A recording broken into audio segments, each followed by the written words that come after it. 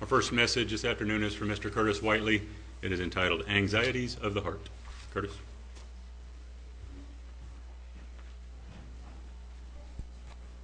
Thank you. Well, good afternoon.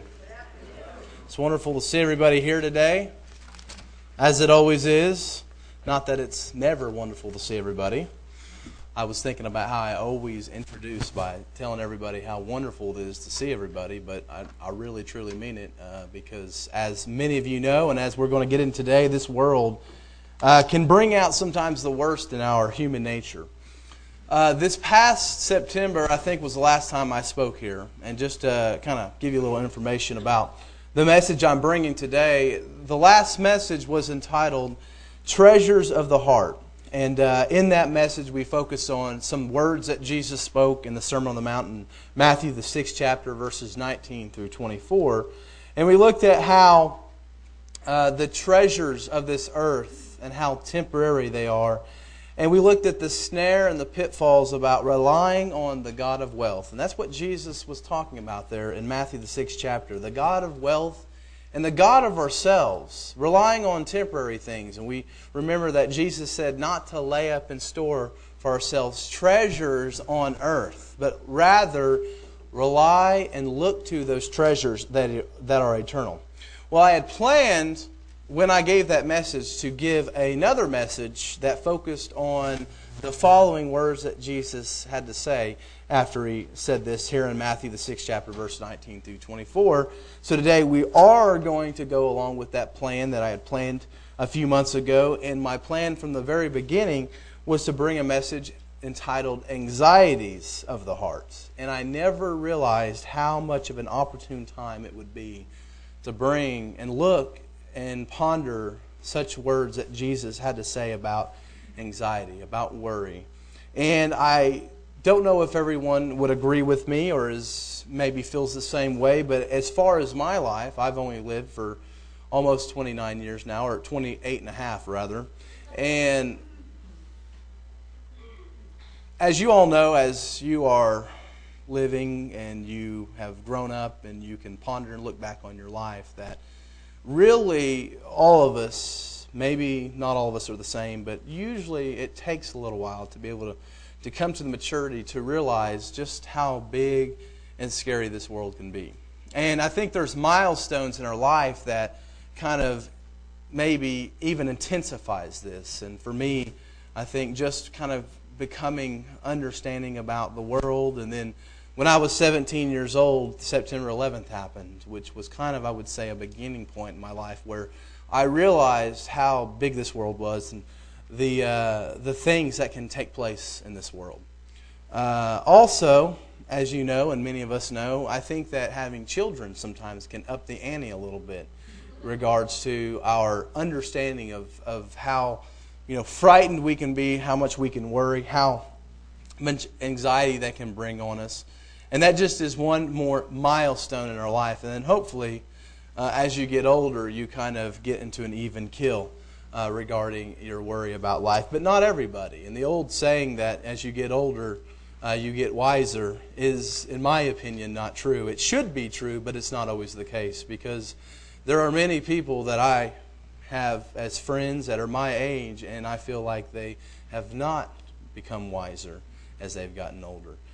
So that is not always the case. But just speaking today in our modern 21st century, 2012, in my life, going back to what I was just saying, I think that we're in a time period where I can't really think of a time that there was so much just absolute direct anxiety that people have today, living in the United States of America.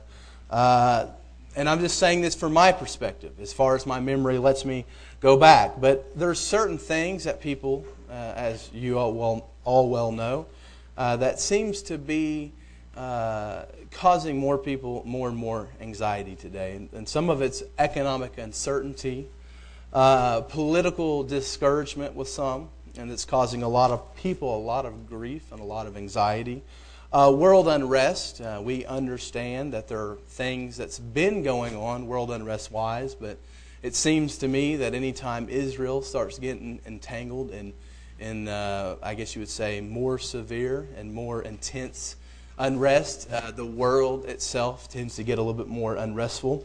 And then, of course, my anxiety, and I think some of you guys might join me on this, the end of the Twinkie. So that's apparently caused a lot of people, and if you don't know, if you're not familiar with this, the company who makes Twinkies just yesterday decided, I guess, that they're going to shut up shop and liquidate all their assets. And maybe there's some off-brand Twinkies out there for you guys that are, Twinkie lovers and Twinkie heads. So, but anyway, as I mentioned, I don't think there's a time where I've seen so much rampant anxiety. I mean, we have things going on in our world today, the country we live in. Obviously, everyone lives in a bubble to an extent. Some people live more in a bubble than others. But when you live in a country such as America, and we, to some degree, are kind of sheltered from seeing some of the things that go on in the world, as far as when we think about maybe the poverty and maybe the absolute, I guess you would say, craziness that can take place, outside of the borders of the United States. But I think that all of us can agree that there are some things going on just here in our nation that is kind of maybe a little bit odd for the bubble that we have all grown up in. I think we have something like 18%, I heard, of the state of Texas wanting to go ahead and cut themselves off from the United States. So that is really the title or the idea of my message today, is just to focus a little bit, because we as Christians, we're supposed to be better than this. We're supposed to be above this. We're supposed to be above the anxiety that some people have, to the extent where it just almost makes them in a state of unhealthiness. And why I say that is that we all know we're human. We sin and we fall short of the glory of God every day. But with that being said, we're still, no matter what's going on in this world, we're still the ambassadors of Jesus Christ here on this world. So we have even more of a duty to do when times like these come about and people have attitudes such as they have, to show the love, the glory, and the absolute promise-filled plan of God to people that live in this world. So what I would like to do today is we're just going to quickly look over some of the words of Jesus, and we're not going to go line by line quite like we did last time in the Treasures of the Heart message. We're going to continue on there in Matthew the 6th chapter, if you want to turn there with me. And we're going to read to the end of the chapter, there in chapter 6. And the way I would like to do this today is to look at what Jesus said and consider those things, but then take it a step further and go back and look at an illustration that I think is pertinent to all of us as Christians. And that is the illustration of two people, or one person and then a group of people. That is Moses and the children of Israel. But if you pick it up there in verse 25 of Matthew 6, it says, "Therefore, I say to you, do not worry about your life, what you will eat or what you will drink, nor about your body, what you will put on. Is not life more than food, and the body more than clothing? Look at the birds of the air, for they neither sow nor reap, nor gather into barns, yet your heavenly Father feeds them. Are you not of more value than they? Which of you, by worrying, can add 1 cubit to his stature? So why do you worry about clothing? Consider the lilies of the field, how they grow. They neither toil nor spin. And yet I say to you that even Solomon, in all his glory, was not arrayed like one of these. Now if God so clothed the grass of the field, which today is and tomorrow is thrown into the oven, will he not much more clothe you, O you of little faith? Therefore do not worry, saying, what shall we eat, or what shall we drink, or what shall we wear? For after all these things the Gentiles seek. For your heavenly Father knows you need all these things, but seek first the kingdom of God and his righteousness. All these things shall be added to you. Therefore, do not worry about tomorrow, for tomorrow will worry about its own things. Sufficient for the day it's its own troubles." And I think that if some of the things I do as a teacher is I have students sometimes read a paragraph and write one sentence that tries to summarize the main idea of that paragraph they just read. And I think that you could sum up what Jesus was saying in the words of stop worrying, which is a main point we have today, because God will provide. And you might be looking, and sometimes we try to, you might read, the title of this message, Anxieties of the Heart, and sometimes we might think maybe there's a special formula. There's a special formula for us, to stop worrying, to stop having anxiety. But really the formula is this: listen to the words of Jesus, believe Him, and look to what He points to in trying to convince you about the silliness of something He's trying to tell you not to do. So the first main point, we just got to look at what Jesus says. Jesus is dealing with some very elementary, basic things of life. He mentions not to worry about the food we're going to eat, what we're going to drink, our own bodies, which food and drink, and then also clothing has to do with our bodies and our life. And these are basic, essential things. And Jesus is saying, look, I'm going to give you several reasons why it's silly to worry about these things. I'm going to appeal to your logic, and that's what Jesus does. Jesus actually takes it a step further, and not just telling us not to worry about these things, these basic elementary things that many people worry about, that really is evidence that when we worry about these things, it's almost for surety that we're going to be worrying about the major things. Okay? And Jesus appeals to our logic by giving us several reasons. First, His logic is just looking at nature. And He uses the illustration of birds in the air. Now, I don't know a lot about birds. Some of you might study birds. But Jesus right here is essentially saying, hey, look at the birds. They don't grow crops. They don't farm. And they don't put things into barns and store up things and provisions like some other animals do. Or the lilies of the field. Jesus said that the lilies of the field is like the grass's clothes. So God is looking at the birds of the air and the lilies in fields. And He's saying, look at these things. I take care of them. And look how much more valuable you are. So logic should tell you, look, if I'm taking care of these things that are much more valuable, that you're much more valuable than, then it's a given. I'm going to take care of you. I'm going to provide you with these things, with these provisions that you need. He also pointed out that, hey, look, these are things that the Gentiles do. And we can look at our own life and say unbelievers, people who don't believe in the promises of God, or atheists, or don't believe in God, or don't live like they believe in God. And He's saying this is the distinction of them. How are you any different if you live your life with the same worries and anxieties as the Gentiles, or for us, the unbelievers?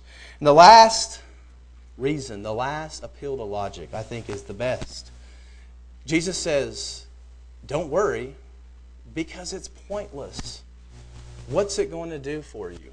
As Jesus mentions in His own word, He says, which of you by worrying can add 1 cubit to his stature? And if you look into the Greek and you do some word studies on that, it's kind of a euphemism of someone saying, how can worry add even a single minute to your life? And in fact, if you're familiar with the medical sciences, it can't. In fact, worrying is going to do more to decrease your lifespan than it is going to do to increase your lifespan.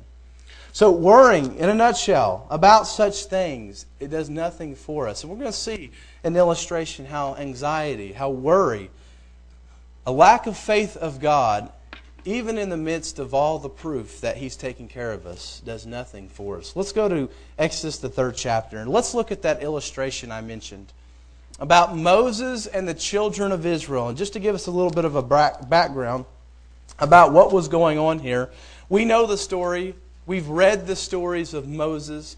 We've read the story of the burning bush. We've read the story about how he was spared and he wasn't killed as a child. And he ended up being a part of the Egyptian, in the Egyptian schools. And he was trained in all the wisdom and educated in all the wisdom and knowledge of the Egyptians. But he also knew that he was an Israelite. And he also came to the understanding that his fellow kinsmen were being oppressed. And they were being enslaved. And one day, as we've read the story before, we're not going to look at that specifically, Moses was seeing how one of his kinsmen were being treated very, very badly. And he struck an Egyptian who was doing it, and he killed him. And from that point on, he went into the wilderness and he ended up getting married and he ended up having a father-in-law named Jethro, and he had children. And one day he was in the fields. We're about 40 years removed from him being in Egypt among his people and among the Egyptians. And something happened because God the Almighty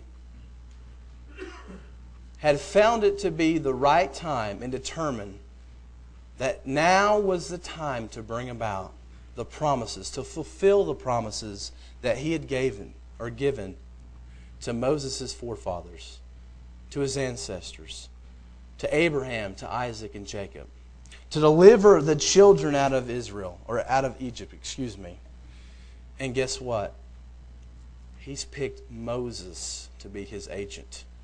If we were to pick it up in chapter 3, verse 7, it says, "And the Lord said, I have surely seen the oppression of my people who are in Egypt, and have heard their cry because of their taskmasters. For I know their sorrows, so I have come down to deliver them out of the hand of the Egyptians, and to bring them up and from the land to a good land and large land, to a land flowing with milk and honey, to the place of the Canaanites, the Hittites, and the Amorites, and the Perizzites, and the Hivites, and the Jebusites. Now therefore, behold, the cry of the children of Israel has come to me, and I have also seen the oppression with which the Egyptians oppress them. Come now, therefore, and I will send you to Pharaoh, that you may bring my people, the children of Israel, out of Egypt." And we know this story, that Moses now, he must have been thinking, what are you talking about? We're going to look and see some of the first things that Moses says. We're going to look at 3 different objections that he has to God. God tells him, hey, look, Moses, I've decided to pick you. You're going to be my agent to do this, to fulfill the promises that I have to Abraham, Isaac, and Jacob. And Moses gives 4 objections, and the first one is in verse 11. You don't have to read it, but basically he says, who am I that I should go to Pharaoh? He has a sense of inadequacy. Moses was probably thinking, God, are you kidding me? You're sending me to a land where I'm probably wanted for murder. And you expect them to believe me or even listen to me, if not kill me. But God gives him this sign, and the sign was something that would take place later in the future. And that sign was that after everything was done, after it was all said, all completed, that the children of Israel would be delivered out of Egypt, and they would come to this mountain right here and worship the Lord Almighty. The other objection is actually in chapter 4, verses 1 through 9, when Moses says, well, okay, that's what you're wanting me to do, but what if they don't believe me? What if they don't listen to me or believe me at all? They don't listen to anything I say. They don't believe that God has come to me, that you have come to me and have chosen me to deliver them out of Egypt. And God gives them 3 signs, and the sign was, number 1, the sign of the staff, or the rod. We all know what that rod did. He used that rod to do other things, such as part the Red Sea. He used that rod with many of the plagues that he put upon the Egyptians. He also gave them the sign of turning Moses' hand into leprous. And the last sign he gave them was a sign of turning water into blood. The last objection that Moses had was in verses 10 and 11 of chapter 4, where he basically says, but there's one last thing, God, that shows that I cannot do this. I am of slow tongue. I can't speak. I'm not an eloquent speaker. I'm not going to be convincing or persuasive. But God assures Moses, and he's getting it seems in the Scripture, he's getting a little irritated at Moses, and wanting to, not understanding or wanting to show Moses the folly of his unbelief, because God says, look, Moses, you just told me that you're not a good speaker. I said I'm sending you to Pharaoh to deliver the children of Israel out of Egypt, and you're talking to a guy and trying to tell a guy, or not a guy, but God, who, what? Created the mouth, made the mute, made the blind, the deaf. God is saying, how are you having so little faith? I'm sending you to do something and you don't have faith that me, the creator of all there is, cannot provide what you need to do this task that I've charged you with. But in the end, we know the story. God provides Aaron, his brother, to be his spokesman. To be the spokesman for Moses. He would tell Aaron everything that God would say. And Moses and Aaron both sometimes would deliver the news to Pharaoh. And all of these objections that Moses gave God, God showed and promised and gave Moses the assurance that He would provide. He would provide for everything God had charged Moses with doing. Now, if we flip over a little bit and go to Exodus the 16th chapter, we're going to kind of skip over the story about how Moses did indeed go into Egypt. He did deliver the children of Israel out of Egypt. We remember all of these miracles. After all of them was done, all of these plagues, all of this judgment that came upon the Egyptians, the 10 plagues, the Red Sea parting, the cloud by day and the pillar by night, the showing of God's glory being present with the children of Israel, they themselves as a group still lacked faith in God. In fact, there's even evidence that the Israelites wanted to go back to that place of complacency. That, things weren't the best in Egypt, but we didn't have this fear and worry that we have right now. They saw the Red Sea part. They saw God deliver them out of the hands of the Egyptians. They saw all of the judgments put on the Egyptians. And somehow, even at the end of the day, they still asked themselves and still worried that maybe they might starve to death. In verse 1 of chapter 16 of Exodus, it says, "And they journeyed from Elim, and all the congregation of the children of Israel came to the wilderness of Sin, which is between Elim and Sinai, on the 15th day of the 2nd month, after they departed from the land of Egypt. Then the whole congregation of the children of Israel complained against Moses and Aaron in the wilderness. And the children of Israel said to them, 'Oh, that we had died by the hand of the Lord in the land of Egypt, when we sat by the pots of meat and when we ate bread to the full. For you have brought us out into this wilderness to kill this whole assembly with hunger.'" They would rather go back to Egypt than to be in this place that God was delivering them to. Verse 4 says, "Then the Lord said to Moses, 'Behold, I will rain bread from heaven for you, and the people shall go out and gather a certain quota every day, that I may test them whether they will walk in my law or not. And it shall be on the 6th day that they shall prepare what they bring in, and that shall be twice as much as they gather daily.'" And we know that this is the beginning of God revealing once again where His Sabbath day was. It had been lost, many people, and He was showing them from the very beginning, tying in creation and also their deliverance from Egypt.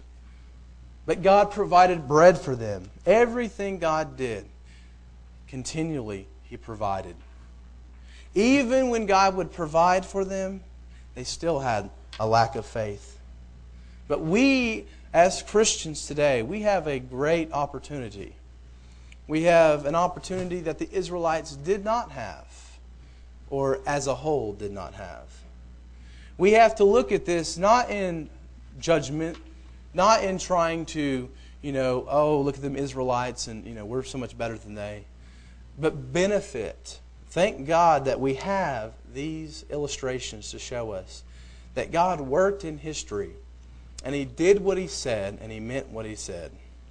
And actually, if we flip it over to the New Testament, which we're going to look at now, we're going to go to a very popular passage that shows this, where the Apostle Paul, we're going to look at two things that makes these stories that we read about the children of Israel and their time in Egypt and their wilderness story so pertinent to us. But 1 Corinthians, the 10th chapter, which many of you probably know that's where I'm going, is one of the best passages to look at because it's directly telling us how important these stories are. 1 Corinthians, the 10th chapter, verses 1 through 5. 1 through 5. Chapter 10, verse 1 says, "Moreover, brethren, I do not want you to be unaware that all our fathers were under the cloud. All passed through the sea. All were baptized into Moses in the cloud and in the sea. all ate the same spiritual food, and all drank the same spiritual drink. For they drank of that spiritual rock that followed them, and that rock was Christ. But with most of them, God was not well pleased, for their bodies were scattered in the wilderness. And we know, as Paul continues on in there, he said that these were all written down for our admonition. Okay? These were written down for our benefit. To looking back at the children of Israel and the things that God did and the way God moved in history and time. God moved and dealt with human history. And He always was faithful to the things that He said. Now we can look back also and look at the children of Israel, and we can look at their unfaithfulness, not just in their complaining like they did to Moses and like Paul was alluding to here, but we can look at the events they went through, such as their lack of faith, to their disobedience, to their example of how they would turn away from God and desire more to go back to Egypt, to that place of complacency. But we can also see the example how God always provided for them. And this is extremely pertinent because when we come to the New Testament and Jesus comes on the scene, we're going to see in John, the 1st chapter, verse 1 through 5, if you want to turn there real quick, we're going to see that there's going to be great allusions hearkening back to these wilderness days in the wilderness with the children of Israel. Verse 1, another very famous scripture. It says, in the beginning was the Word, and the Word was with God, and the Word was God.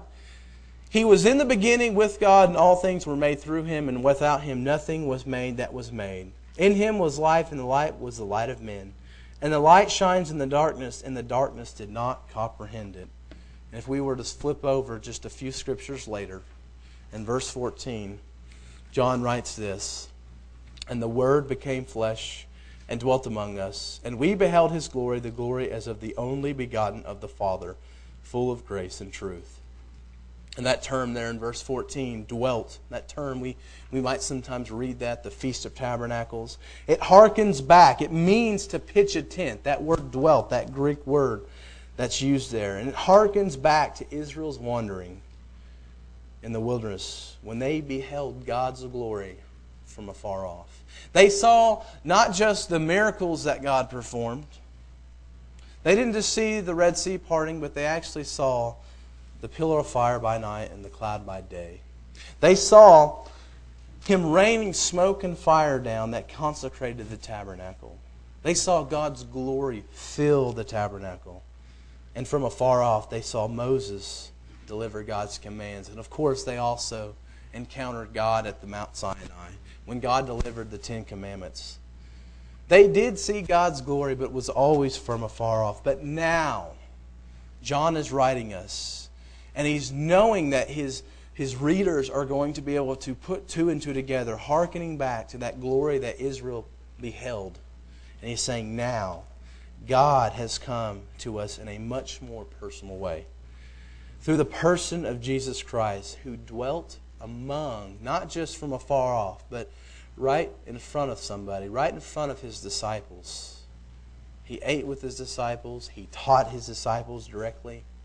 He washed their feet. And John is showing now is the time that God's glory is being manifested in the most personal way that can be manifested. And today, He dwells among us and in us by God's Holy Spirit. As Jesus talks about in the Gospels, He says, and now God provides not just physical manna that the Israelites ate, but He actually provides us with spiritual manna. If we were to look at John 6, verse 35, if you were to turn there, just write it down. You don't have to. It says, when Jesus was talking to some of the people, He said, I am the bread of life, and he who comes to me shall never hunger, and he who believes in me shall never thirst.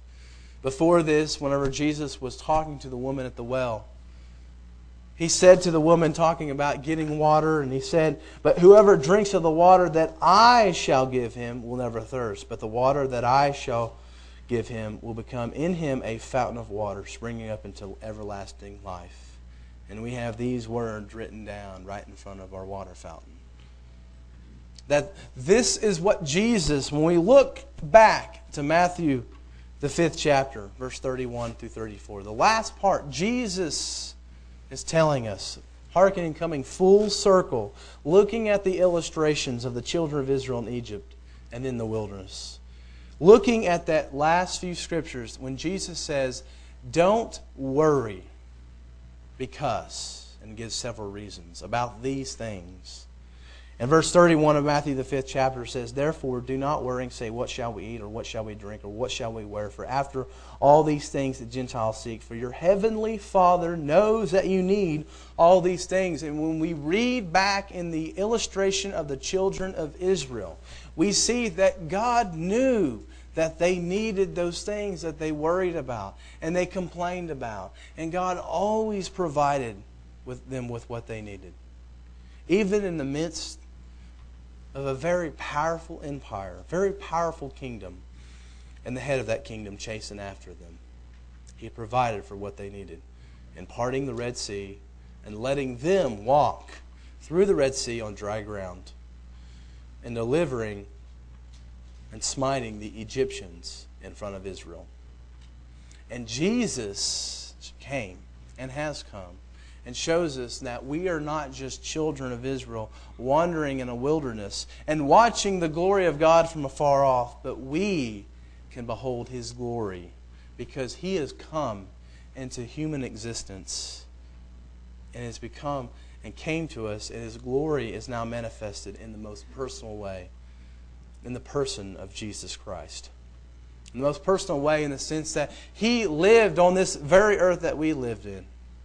He was tempted beyond all measure, and He understands the carnal inclinations that people have.